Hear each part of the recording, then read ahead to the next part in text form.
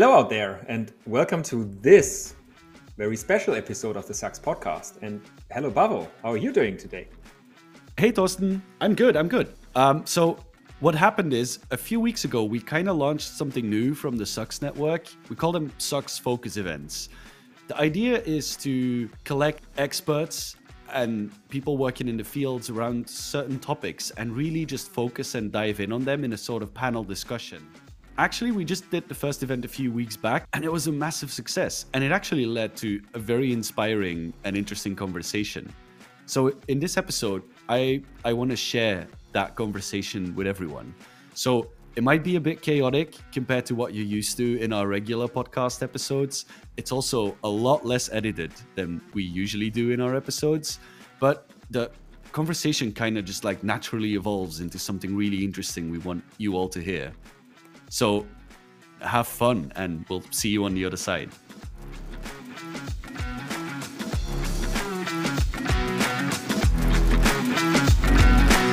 With this, we want to come to the panel discussion today, and I'm really happy that we found a bunch of wonderful people from almost all around the world actually joining us here today. And so I welcome to the panel Helle from Copenhagen, Robert from the US, Laura from Portugal, and Akos from Hungary, and well, my friend Bavo from Belgium.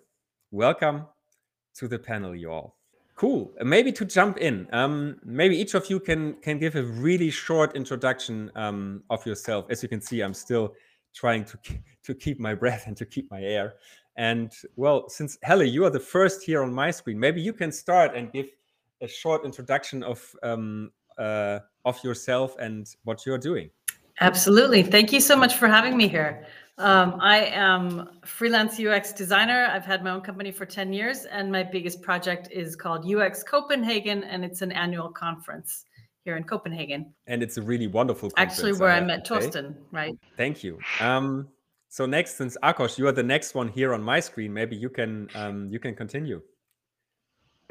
Absolutely, and thank you for the invitation, Thorsten. As you can also hear, I have the same COVID as Thorsten, so my voice is so horrible today. I'm a strategic designer. I'm from Budapest. I'm running a small boutique agency here. We are mostly working on basically impact-driven collaborations and cooperative strategies. And I'm also a university teacher at MOMA, which is the biggest design university in Hungary. Thank you for joining here today. Laura, maybe you can continue. Hi everyone. Thank you, Thorsten, for inviting me, and Bavo for facilitating this. And thank you, SUX Network, because you always bring such important topics into the space. So thank you. So I'm Laura. I'm based in Portugal, Croatian and Slovenian, and my background is in design anthropology.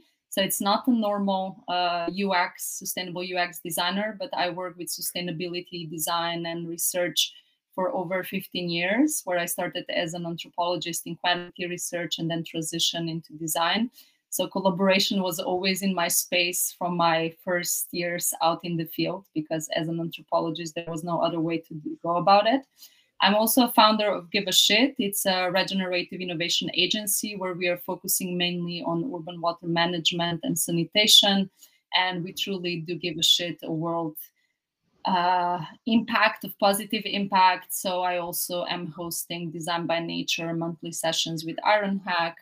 And I mentor individuals and startups on transitioning models towards sustainability and regeneration and empowering others with what I can. So thank you for having me. Thank you for joining us. And Robert, last but definitely not least, can you say a few words about yourself? Sure. Good morning. Well, it's morning here in San Francisco, where it seems like the whole world has descended on us. I'm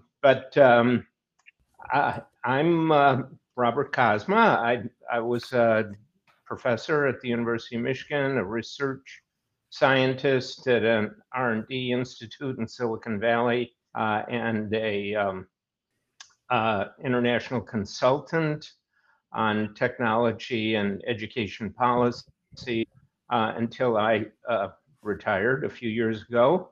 And then I decided to write this book. So make the world a better place.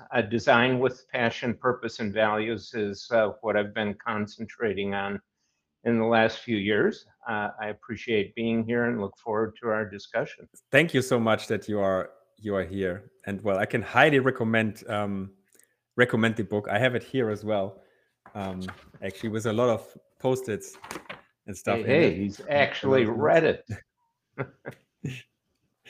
And yeah, I can also recommend the podcast episode we have with you. And well, maybe I can ask the first question in your direction. And since the topic of these of the World Usability Day is collaboration and cooperation, I think a lot of people ask themselves, okay, yeah, well, collaboration, cooperation sounds similar. What's the difference, maybe? So, how would you define collaboration and cooperation for yourself, and how would you do you differentiate it for yourself? Well, as you point out, they're very similar. The differences, I think, are a matter of emphasis, which often doesn't really matter, and words can be used interchangeably. But you know, if we want to kind of use them in a special sense, I think that the differences are that, at least in my mind, is that cooperation is where two or more people get together to work towards their individual goals in a way that they work together advances the individual goals.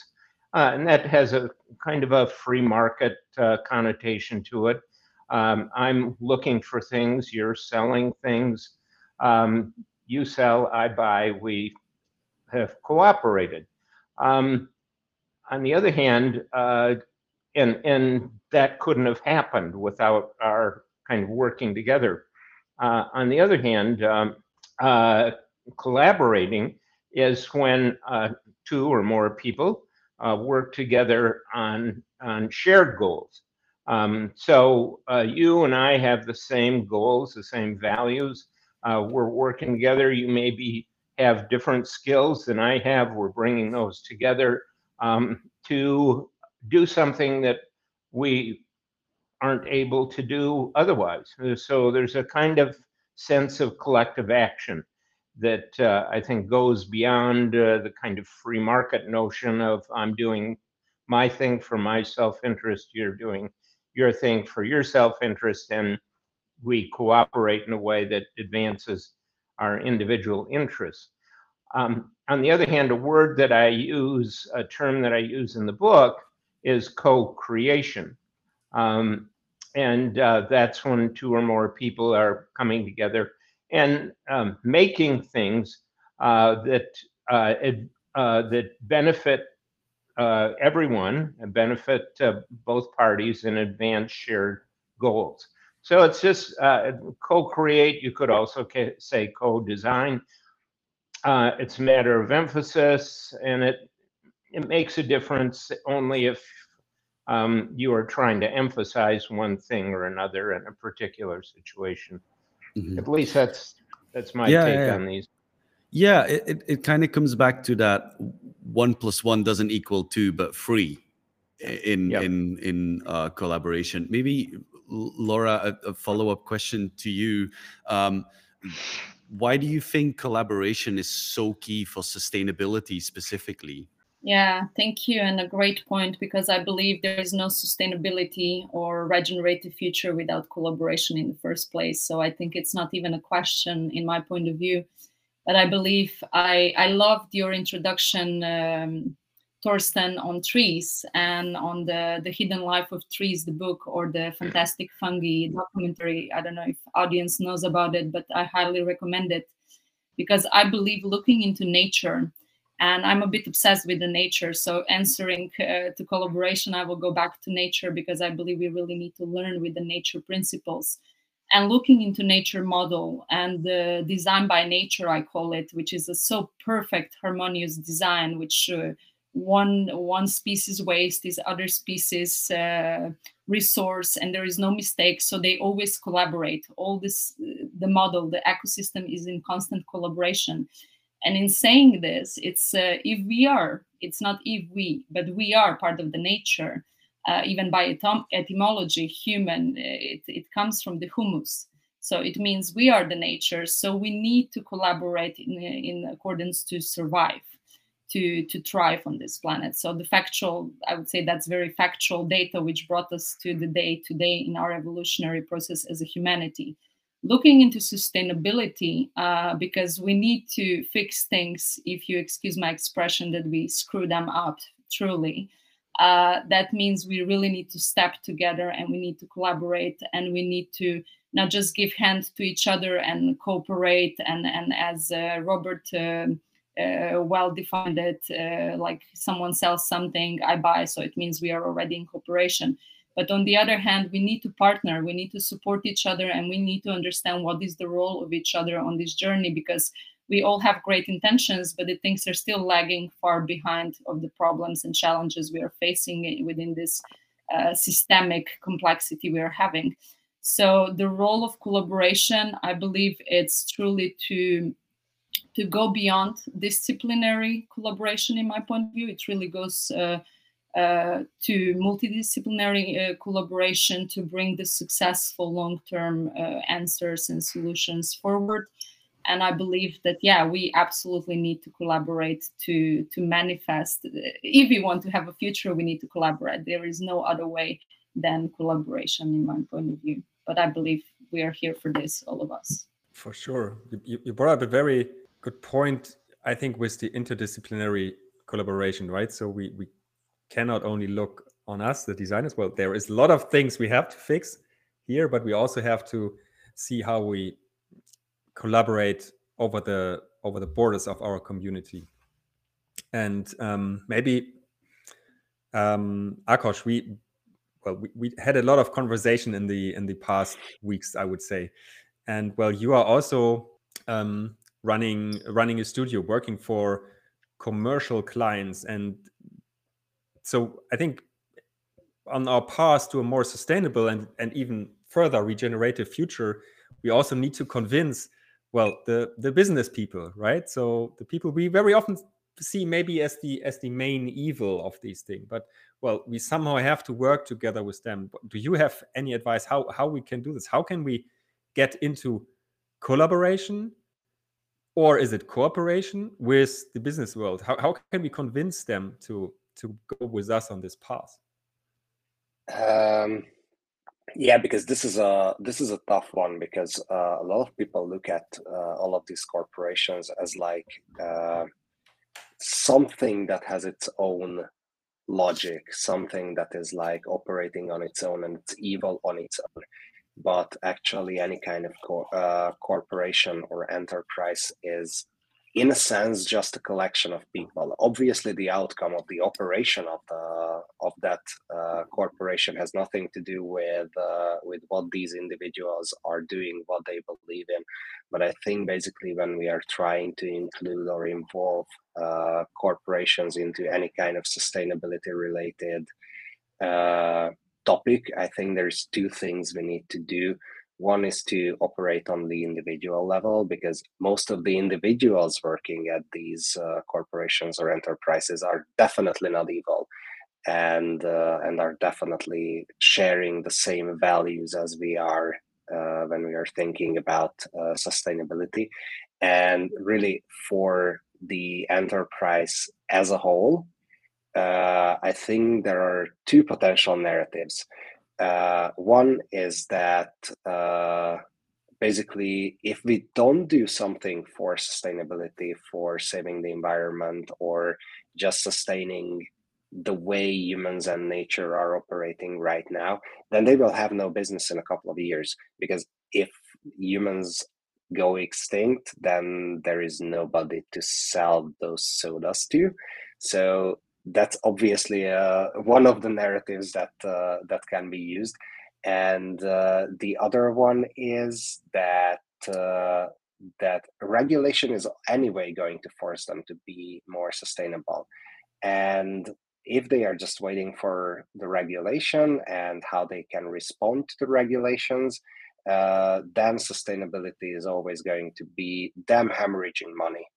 But if they are going a little bit ahead of the curve and start thinking about sustainability and actual proper, interesting, good stuff that they can do in sustainability, then they can actually turn that into proper business at some point. So if we invest in time and if we invest early enough, then we still have time to figure out how to package stuff in something else than plastic.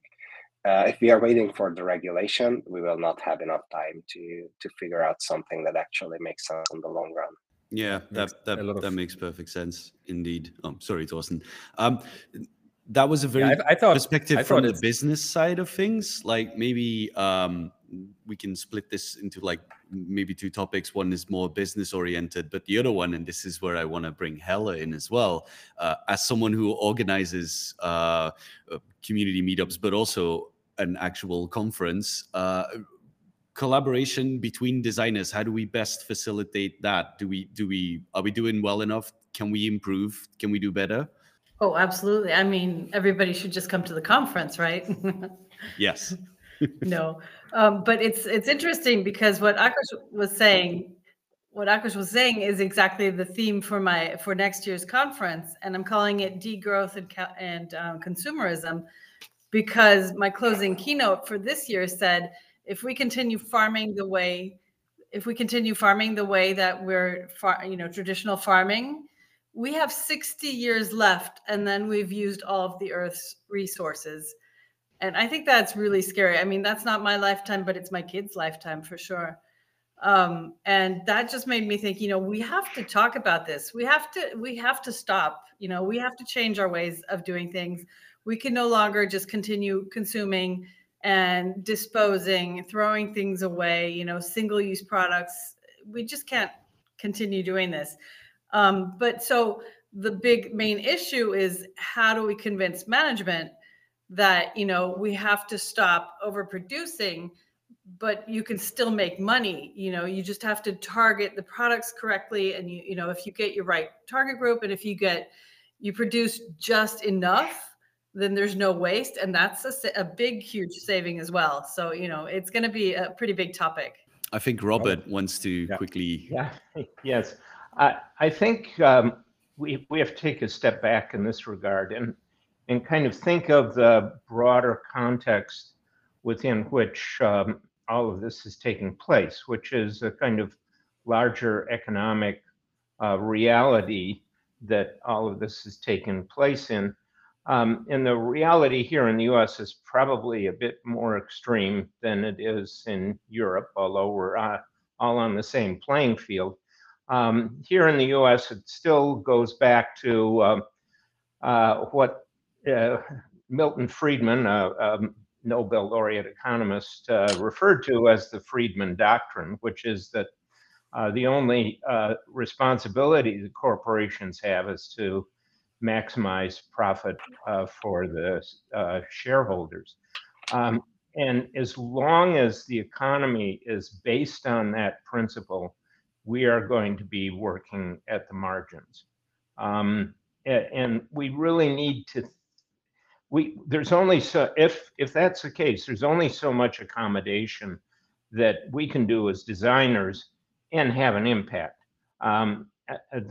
We, I think, need to think much more strategically about changing hearts and minds, if you will, and doing that in a local way with the companies and clients that we work with, companies we work for, the clients we work with, the communities we work in, and focus on human needs and on values like sustainability, where we're kind of getting beyond rather than playing in the economic kind of realities that we're stuck in for the time being.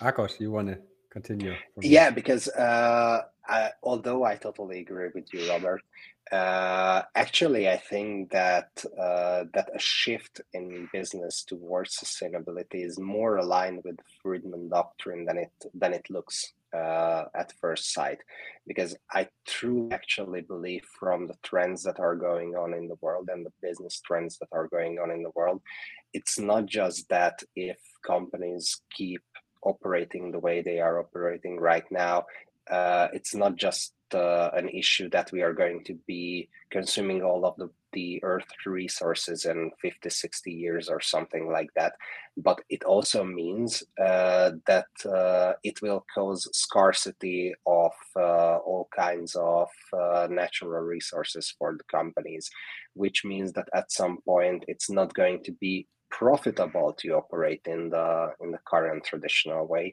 It is only going to be sustainable from a business perspective to operate in a more efficient, more resource efficient, and in any way sustainable way. Because I don't think that we can be as optimistic as there is going to be a point in history when we can convince the world to shift to a more regenerative and less capitalist type of economy.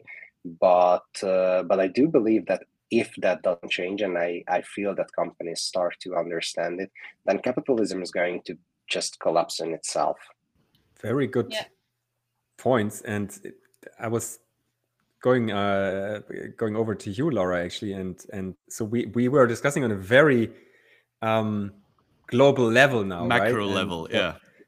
That's the word I was looking for. And how can we? Well, the question I always or very often get is, what can I do as a single designer, right? So how can I change things? And I think one interesting word, I think Akos, you said it before, is how can we change narratives? So, for example, in terms of, and you said this, in terms of corporates, well, we know what the right thing even for them is, but too much of them still did not get it right. They still only operate in their very short-term cycles, right? And do not see the big picture. So how can we maybe design new narratives and convince more people, and what can we do as the single designers, as the small designers on that end? How do we have to collaborate? Laura, do you have an idea? And I'm asking you because you had this wonderful project where, well, I had the honor to be part of. You created this nice book as a collaboration of different designers from all over Europe, right? Who worked on this topic. Yeah, exactly. Yeah, we recently published Sustainable UX ebook. It's open source, so you can download it. I can put it also here.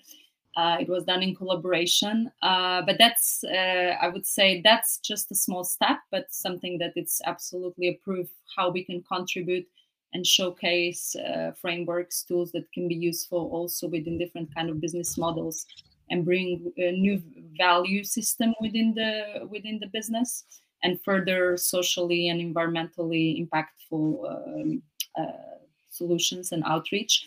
But where I want to really tackle on individual designer, and Thorsten, this is a great point, because normally, like all this situation we are living in, this complex society, it's truly overwhelming for most of us, and not just on as designers, but as humanity. And what's happening. I will start with Give a Shit. When I was starting with Give a Shit in 2009, I was maybe perceived too many times like, oh, this is brilliant, but you're a bit crazy trying to solve the world. And actually, it felt like that, to do the work alone. So the first thing is like what I learned through the long years. It's and you pointed out, it's changing the narrative. How do we speak to each other?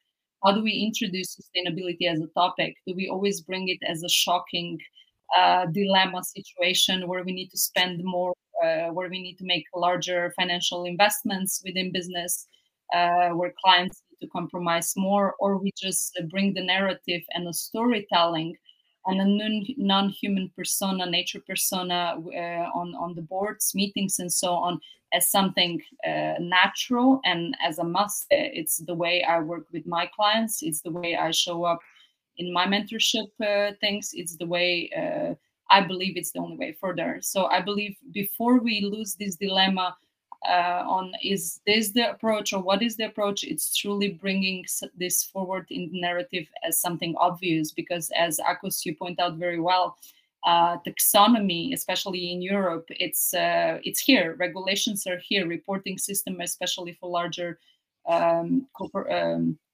corporates, are obligatory. So this is not anymore a question. And if I start with UX, 10 years ago, UX was still a fancy word. Today, it's a must. Almost every company has it. I hope so. It will have it. But I mean, like, it's something that it's really user experience. Is something that we all understand. It's needed. It's a must. But life centricity and bringing sustainability within the business model, yes, it's changing the narrative. On the other side, it's educating our clients. What is the value of their projects on a long run? Because my questions from clients was always, yeah, but it's a larger investment and it's it's a lot of risk within this kind of space. But the truth is that once we change the narrative and once we showcase the value system that this is bringing overall to overall modeling what we are creating, everyone, like you mentioned, Akos, business is already being aware. I don't believe it's something lagging so much. I think we also, as designers, as professionals, need to educate ourselves to be able to advise in the right way and to lead in the right way as a change-making community. Because I believe the future of designer, it's not just operational role and executing project. It's truly bringing the empowering leadership within the companies, different kind of stakeholders, and bringing further the change-making paradigm, which goes beyond the design thinking, which really looks into systemic thinking. And I like to call them acupuncture, the situations where can I activate the challenge correctly, that I can find the holistic solution for it. So I again spoke a bit macro, micro, mixed, because they are always mixed, but to say creating the right storytelling and narrative, bringing non-human persona into conversation as a must, not as something optional in any board meeting or design thinking, systems thinking session, and then stepping out as change-making community with all the references behind that we are already doing and other projects and companies out there they are doing.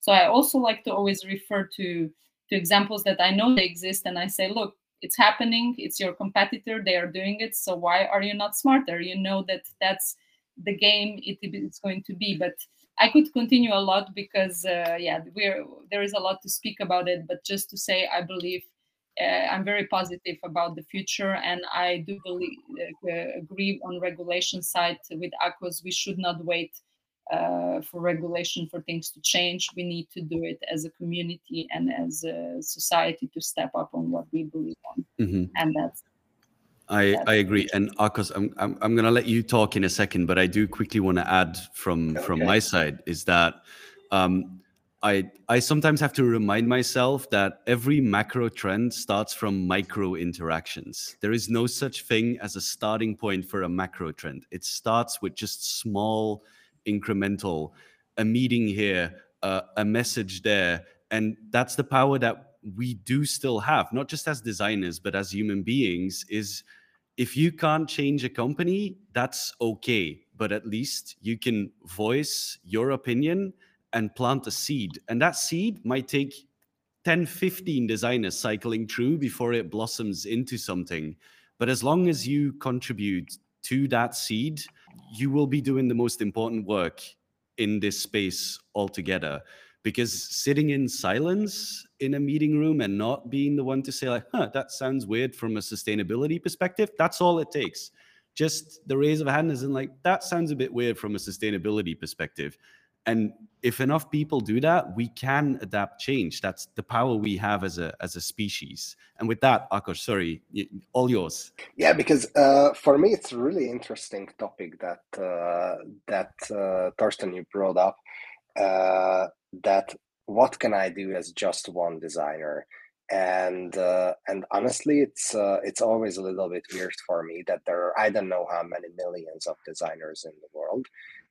So it's never actually just one designer that is shaping the world. Maybe you, as one specific designer, don't have the power to make absolutely huge fundamental changes in the world. But that's not even the point. The point is that all of those millions of designers together can make a difference. And basically, when I'm trying to teach designers anything about responsibility or sustainability or anything like that, there is usually two things that I'm trying to make designers understand. One is that responsibility as a designer is not a choice. You have a responsibility over what you are doing, whether you are okay to take that responsibility or not. You are responsible for all of the resources that you have used. It can be the time of people that are using your apps. It can be the electricity that you used. It can be the plastic that was used for creating your whatever type of product. And actually, you are making ethical decisions all the time, and moral decisions and responsibility decisions. You maybe don't realize them, and you are maybe making them implicitly, but you are making those decisions. So it's just a matter of getting to know yourself enough to understand your own decisions and control them more.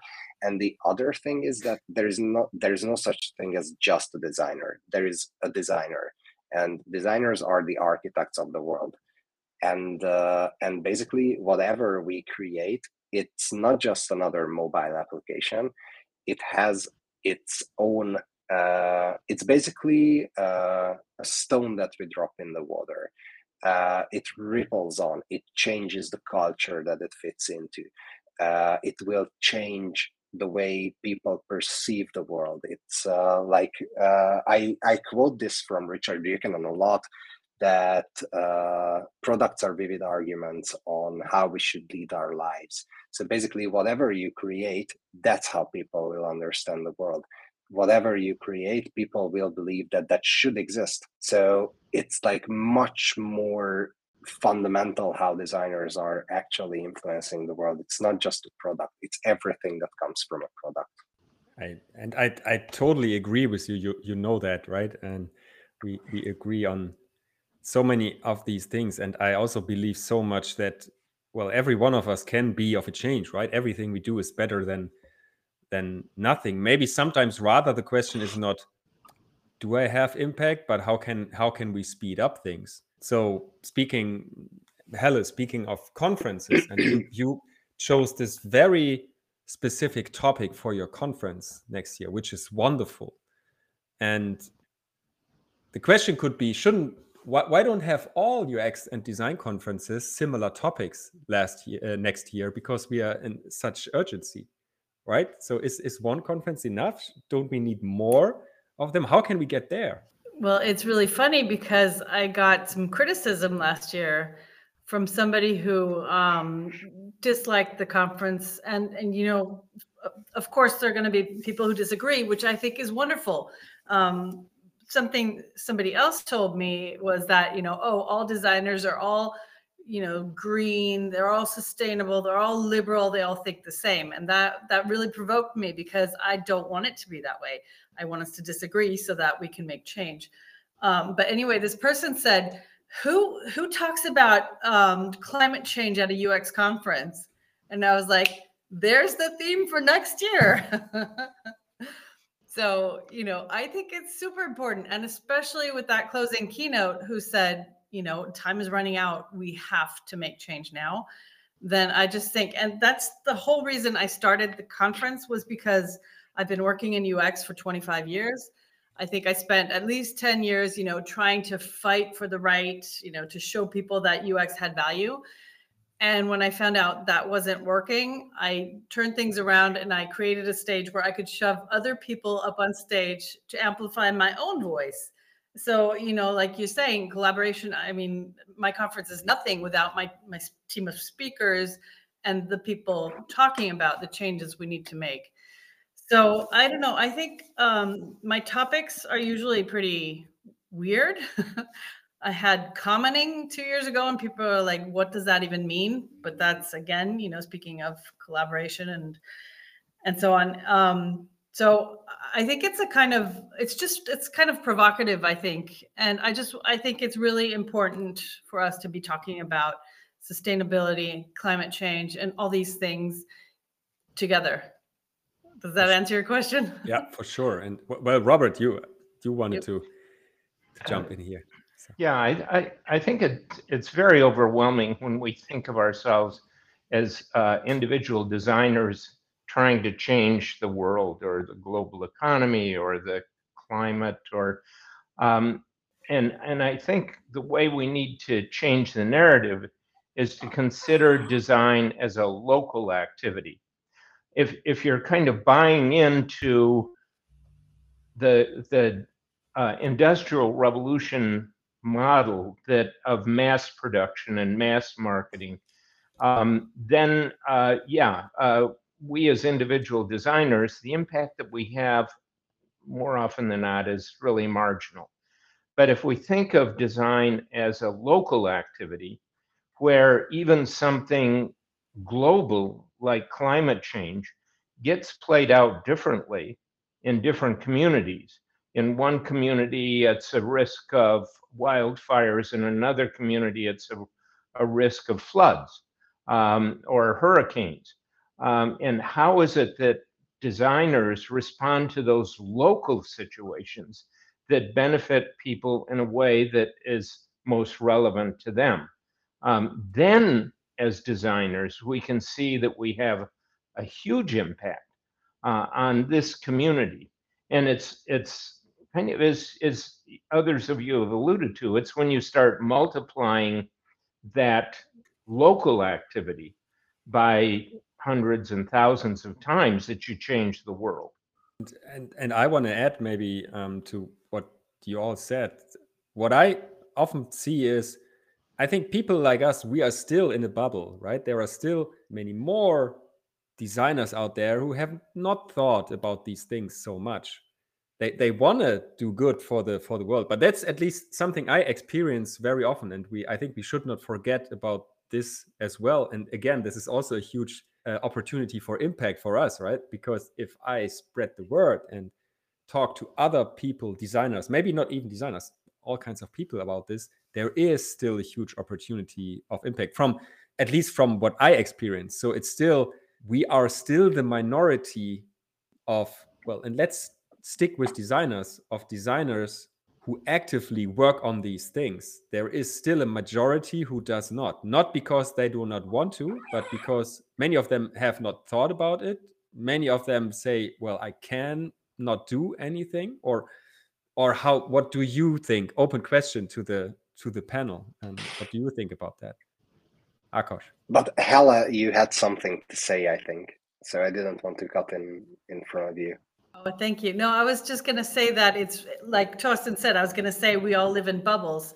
So it's even more important that we bring other voices and other perspectives to the stage, or to the communities, so that we break out of our bubbles and don't get stuck in there. Thank you so much, Akash. Thank you. So for me, sustainability, especially in UX, is a little bit similar to what was happening about accessibility in UX in the past couple of years.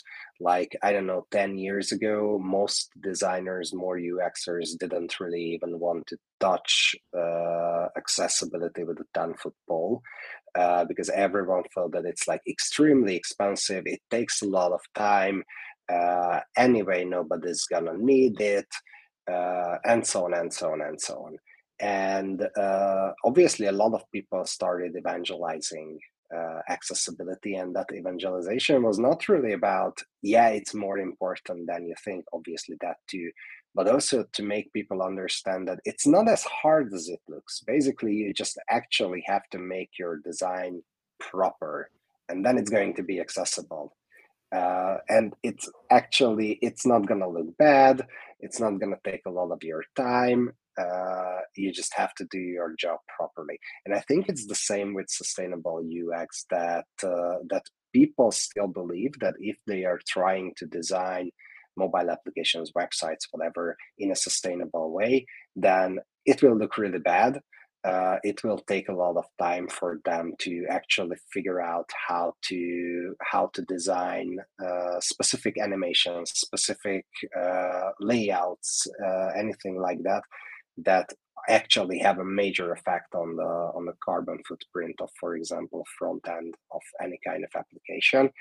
And I really think it's about just a perceived threshold.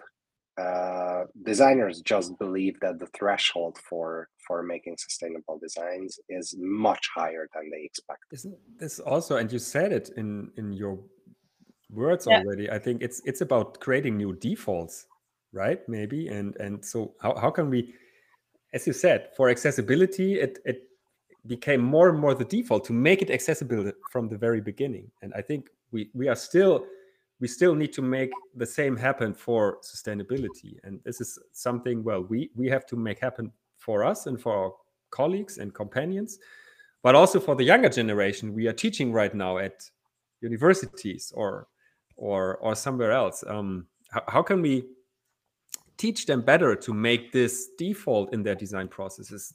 Laura, maybe, I know IronHack is a huge educational organization. What do you have an opinion? Yeah, thank you. And I'm also a university professor. So what I will say, from my experience, the first word that it came to me meantime listening, all of us, it's from younger generation. I feel there is so a lot of young designers, from my experience, also in my sessions, I feel that young designers feel paralyzed and overwhelmed because they feel they don't know enough of sustainability. And I think, Torsten, you made a good point, like making sustainable design like a default practice, but how to do it, it's the question. The first, I would say, thing is to demystify that sustainability is only about environment. It's truly about creating coherence and bringing together social, environmental, and economic sustainability for overall practice that we are creating. And then the second thing is, like, even if I see in young people, even if you are not enough knowledgeable in sustainability, and not just young people, even me, I feel like I'm in sustainability, or everything I do, it's with this intention for last 15 years. I always am learning something. So you always feel I don't know enough. The fact is, go with what you have, because the main thing what differs us from unsustainable practice and sustainability is we lost ethics and values upon what we need to act. And I think if you have ethics, and if you understand that the value system is violated amongst the existing business model, amongst the projects they are being developed, there is a lot to be done already from your standpoint of view. So be courageous to speak about it and bring that forward to discussion. The second thing is, within the educational models, adopting the systems thinking beyond design thinking. I would say it's a game-changing tool for life centricity, because you start to right away understand the interconnectivity of the whole ecosystem. So you cannot not be taking care of the environment, because you understand. And Akuz, I love that you said something around, like, we're the architects of the future. And I can say we are the architects of behaviors and of the impact that people will have outside there. Because whatever I'm creating, it will impact how people will use the product, offer, service, system, whatever, but how they will also be thinking further, and how that will be impacting their emotional state, their well-being, and their further interaction with the people, but also the environment. So really taking in educational models this systemic point of view on that we are collaborating with the whole ecosystem of actors, like this actor network situation that Bruno Latour works a lot about it and writes beautifully on it. And so there is so much to do. Yes? Oh yeah, I I was just I was just trying to make a bet that I will be the first one to bring up the tour, and you were faster than me. I couldn't agree more with everything that you said. And I think this is one of the Brilliant. key problems that we have with UX, right? User experience. We are building stuff for the users, and all of our tools and methods are focusing on the users, right? And only on the users. And they do not take even into account what's happening around the experience of the user. And so that's what I see as a key. Well, and that's also, I think, for us at the SUX network, a key thing to broaden this view, right? What you also said with the systemic view, we need to bring in this systemic view. We need to create visibility for all the other actors that are part of these systems. And everything we build is always part of a bigger system. And all the methodologies we use so far do not take this into account, right? There is the user journey of the user. Maybe we have the service blueprint where we can see at least the touch points, but well, there it ends, right? So what would you say, how can we change this? Where should we start on a let's say on a very tool methodology level? And I'm looking to the panel, and well, Akash, I see you raising your hand. As you have probably heard a couple of talks that I have given, basically the first thing that I'm trying to do is just break down this late stage understanding of design thinking, because I think this is what is killing design right now and eating up the creativity right now. That we have reduced design into all of those 6, 5, 8, whatever steps that are anyway in any single case are going to bring us to success, bring us to creativity. And basically what we need to do is like, instead of being design thinkers, actually go back to being designers and figuring out what we are actually doing, building proper concepts, using proper creativity. And honestly, for me, I even hate the word user experience, because user experience is not even human centric. So obviously it cannot really be more than human centric, because like, by considering people users, what we are doing is that we are actively saying that we are only understanding these people in the context of how they are using our product, but we are not even caring about the rest of their lives, their own personal human context, and even just the other products that they are using, or the time when they are not using any product at all. And basically, first we have to get to that level of actually understanding what we mean by human centricity, and after that we can go a step further and actually understand how that human is fitting into any kind of ecosystem. And then we have to take another step further and understand all of the sense-making capabilities of all of the non-human actors in that ecosystem. And I don't want to go into my usual ramble about object-oriented ontology and all these kind of things, because I can talk about that for 2 hours. But basically, there's a ladder that people have to go through, I think. Do we maybe also need to change terms? Robert, what would you say? I mean, we speak about human-centered design. There are people like, well, Don Norman and others have done this before, using the term humanity-centered design. We do that as well in our talks, right? And say humanity and environmental-centered design approach. I mean, technically, it's in the definition of human-centered design. It's already in there, but do we need to maybe use new terms to make it more obvious to the people? What would you say, Robert? Well, in my book, I describe design as a moral dialogue among co-creators. So that certainly fits into the theme for our panel discussion here, at least around co-creation and collaboration. The term that I inject in that, which makes a lot of people nervous, particularly designers, I think, is the moral dialogue part of it. It's much easier for us to kind of tiptoe around ethical questions, much like Akash mentioned earlier. to just pull that out of the discussion, and as if it's not part of what it is that we're doing, even if we're not talking about it. So I think, whether you call it human-centered or humanity-centered or design thinking, if there isn't a values component to that, then invariably it's not sustainable, because sustainability is a fundamental value that we're introducing into the conversation. So I think we need to be clear in our own thinking and in the process that we engage in, and introduce values. And it makes it very much more complex and very tricky, obviously, because different people have different values. But again, if we don't anchor our designs in some sense of shared value that we play a large role in creating, of kind of getting to the fundamental values that are important to all of us, and that we base our designs on these shared values that we drill down into, then then our designs are really working at the margins. Thank you.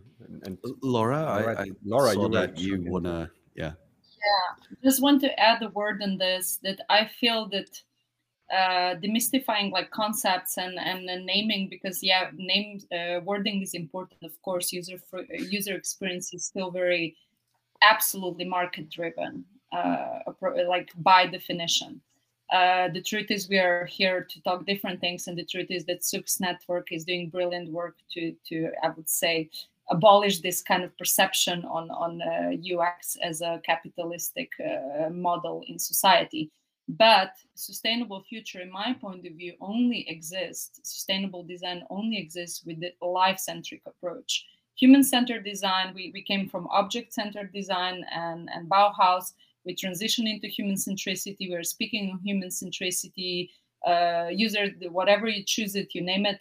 But the thing is, there is no future without taking in account the whole life. So truly, we need to go beyond the linear way of thinking between problem and solution, but really map out who are the real stakeholders. And nature is not just one of the stakeholders; it's the main stakeholder that we are at service to, because we are the nature. So life centricity and sustainable design, I guess it's like kind of the linear, if we need to reframe something in phrasing, that should come along together in collaborative practice and beyond. I couldn't agree more. Maybe because we're moving towards the end of our panel discussion. So I do want to throw a last one out there, because I feel like this is a sensitive subject for many, not for me, but for many. When it comes to collaborating, whether that is with other designers, whether that is with companies, whether that is with anyone, should there be no-goes? I think I personally have a very long, I will not work for, with, or in any way, shape related to your company. I have that list and I am very vigilant of it. But maybe someone else has a different opinion. Anyone who wants to share on this? Well, the go, no-go lines that I think of are values-based rather than organization or person-based. So one of the 7 principles for design that I mention in the book is, first, do no harm. So if a design results, if the impact of the design is harmful in some way, that is something that I'm very concerned about. For example, in the application of artificial intelligence, I'm really quite passionate about, wait a minute, we need to really pull back and think deeply about what the possible harm is that can happen when we use this technology. But in terms of the players, whether it's a corporation or an individual, if they share that value, even though we may have differences in other ways, I think it's important to try and create designs that address that shared value, that it comes from people who have different perspectives. And Hella referred to this earlier. I think it makes the design more robust, that it addresses a range of needs and a range of perspectives, and it can make it the design much more powerful, particularly if it's based on this shared value of do no harm or advance knowledge or promote equality, create communities. Those, in my book, are important values that I focus on. Akash or Laura, do you want to add something? I would, because I do have no-goes. Like I don't believe in things like effective altruism and this kind of thing. So I'm not the kind of person who believes that I don't know, if we make money with something that has something to do with an unsustainable business model and we spend it on something in social enterprises that is actually effective, I don't believe that. I'm usually trying to separate all of the companies that I can potentially work with into three categories: positive actors, transitioning actors, and beyond saving. And I would never work with the ones that can be considered beyond saving. And for me, for example, a transitioning company can totally be an oil company, for example. So I would not say that I would never work with an oil company, because based on the business model that they are running, based on the infrastructure that they are running on, an oil company can be transformed into a lot of different kind of things with the same infrastructure. They can become a mobility provider. They can become, I don't know, a lot of different things without ever touching oil in their lives. But for example, I'm not going to say the name of that soda company, is beyond saving, because their entire basic fundamental business model is built on something that has no place in society, has no place in the life of humans, and has no place in the environment. So their only sustainable step would be to close all their factories. I agree. I too look at it. I'm in the exact same boat as you. Like, if BP calls me tomorrow and say we want to eliminate all oil from our processes, can you help us transform? Hey, I will do that project gladly, and I will work on that so incredibly hard. But there are companies out there that, for me, have just crossed ethical lines that I cannot. I'm debating on whether we should or shouldn't name. Probably it's best not to name these companies, but I think we all know who we're talking about. Poisoning wells and stuff, groundwater supplies. And I mean, those companies I will just not work for. Okay, maybe one final, because it's someone mentioned something in the chat. I think Laura wanted to add. Oh, sorry. To add something. And I see and Hella maybe raising Hella, it. I don't know Yeah. if her microphone is working. Maybe Hella wants to jump in. Yes. But it's just so difficult because, is it seven global companies that pretty much own everything? So how do we avoid working for these companies? Very good point and very good question. And yeah, maybe go. Yeah, no, jump in, and then I add afterwards. Yeah, just also to give clues on my side. I was very radical. It's why I founded Give a Shit for many years. And I was like, I give a shit and I don't do this and this and this. The thing is, through my career and through my work, what I learned, there are total no-goes. And that's, I think it was mentioned here, and I won't name companies, but yeah, there are ethical level of my story that I simply cannot do certain things. From personal reasons, and then there are also professional reasons. But beyond that, I would say that I did mentor and learn with young people, and also people who were transitioning from career, who were senior designers, and they wanted career in sustainability. And they did choose, maybe from my point of view, not something that I would expect as a sustainable UX designer would do. I don't mean a profile of person, I mean within the work scope. But what I want to say that if that company, as you said, Akus, if that company is transitioning to something that it's contributing to a better future out there, someone needs to help them, be it designer or be it someone else. So I hope the person who is helping them really has a clue what is the best future for that kind of companies. Or as we said, one thing is shutting them down. The other thing is maybe they can really transition and do something better for the world with our help. It's not me who is going to help them, but to say that I don't blame anyone who is choosing that career path, and probably there is a way also to go in that space. And I think that's a very important point you made there in the end, right? So every one of us, everyone out there has his or her own boundaries, right? And we all need to define these on our own. How far? Because as you all said, we need to go into this hard situations, into this where we can really change things, right? So there are many companies that are transitioning. You said that, Akash, and someone needs to go there and change them. And maybe I feel okay with going there, and you won't feel okay with going there. And this is sometimes a hard decision, but it's okay, right? It's not about blaming anybody.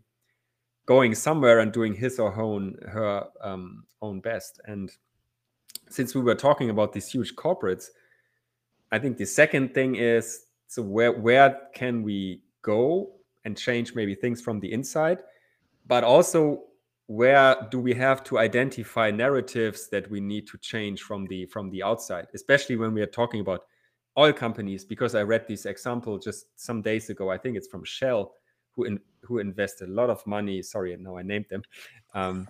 Who invest a lot of money in influencers, so to promote their we are doing all the good stuff thing, which more feels like they're investing more money into this marketing stuff than into the real transition, right? And so this is always also something where we can still work on changing or trying to force change when we identify these narratives and work on these. So I just wanted to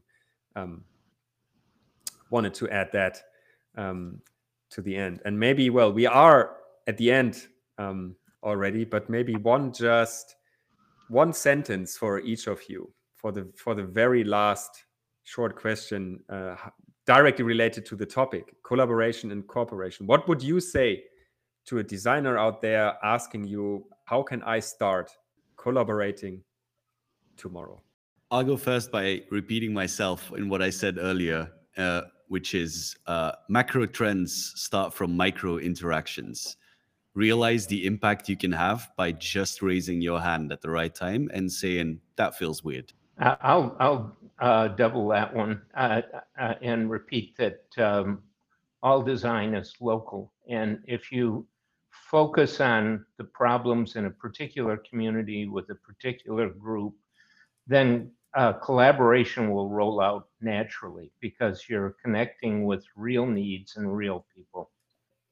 Who want to go next? I can go. So if there would be just one sentence that I would need to say to designers about this, is just raise your freaking phone. Because I believe a lot of designers really just believe that it's hard to collaborate with others. Oh, they would not want to be a part of it. How are we going to figure out who's the owner of the idea? Whatever. People just want to collaborate by default. Whoever you call, the most probable answer is, sure, whatever, why not? I have a couple of hours for that. You will figure it out later. Just do it. I can jump here and just do it. It's the great call for action. Absolute yes. I can just say as a final words, do what really drives you and motivates you. And clients will be there for you, and you will be paid for what you love to do. Because when I started to work on toilets, people thought I'm just a young, crazy girl. Today, it's something that, even if I'm always learning, it's something I know everyone needs and wants to change eventually, and water topic too. And I never knew that will take me to here. So just go with your niche, with your gut feeling, and just do the work and just do it. Helle, do you want to add something? Yeah, just a few last words is that, as sole, what do we call them? Satellite UXers, the ones that are kind of alone in the world working for ourselves. It feels overwhelming, and we can't all be Greta Thunberg, but she was a 16-year-old kid who has, gained so much momentum from, speaking out and asking for help. And so we might not all be able to create conferences or huge foundations like SUX or SUX, but, we can all join a local meetup, and we can all invite speakers from around the world to join that meetup just like this. So, just keep doing this, and everybody can join, everybody can create. So well said, and perfect words. And I agree so much on what you all said, right? And I think this is really important. And if we look at the SUX network, for example, it also started as a very small thing with just a few people meeting, realizing, we are thinking about similar things and we should do something there. And what could we do? And the idea changed again and again. And we just went with the flow and see where we are now. So yes, it's everything that we do can be the small first stone that we drop and then makes the whole mountain going down, right? So yes, everyone can be a change, and collaboration starts with just talking to the designer you meet at work or at the next meetup or wherever, right? And this is the thing we all can start doing tomorrow. I so much highly agree on that. Thank you so much for joining here today. We are almost on time. Well, but we made it on time. That's great. Thank you all so much for being here. Helle, Akos, Robert, and Laura. It was so really inspiring, also for me. I can tell to have this conversation together with you. Bavo, thank you so much for being here together with me. No, always a pleasure. It was truly inspiring. Great voices, great people.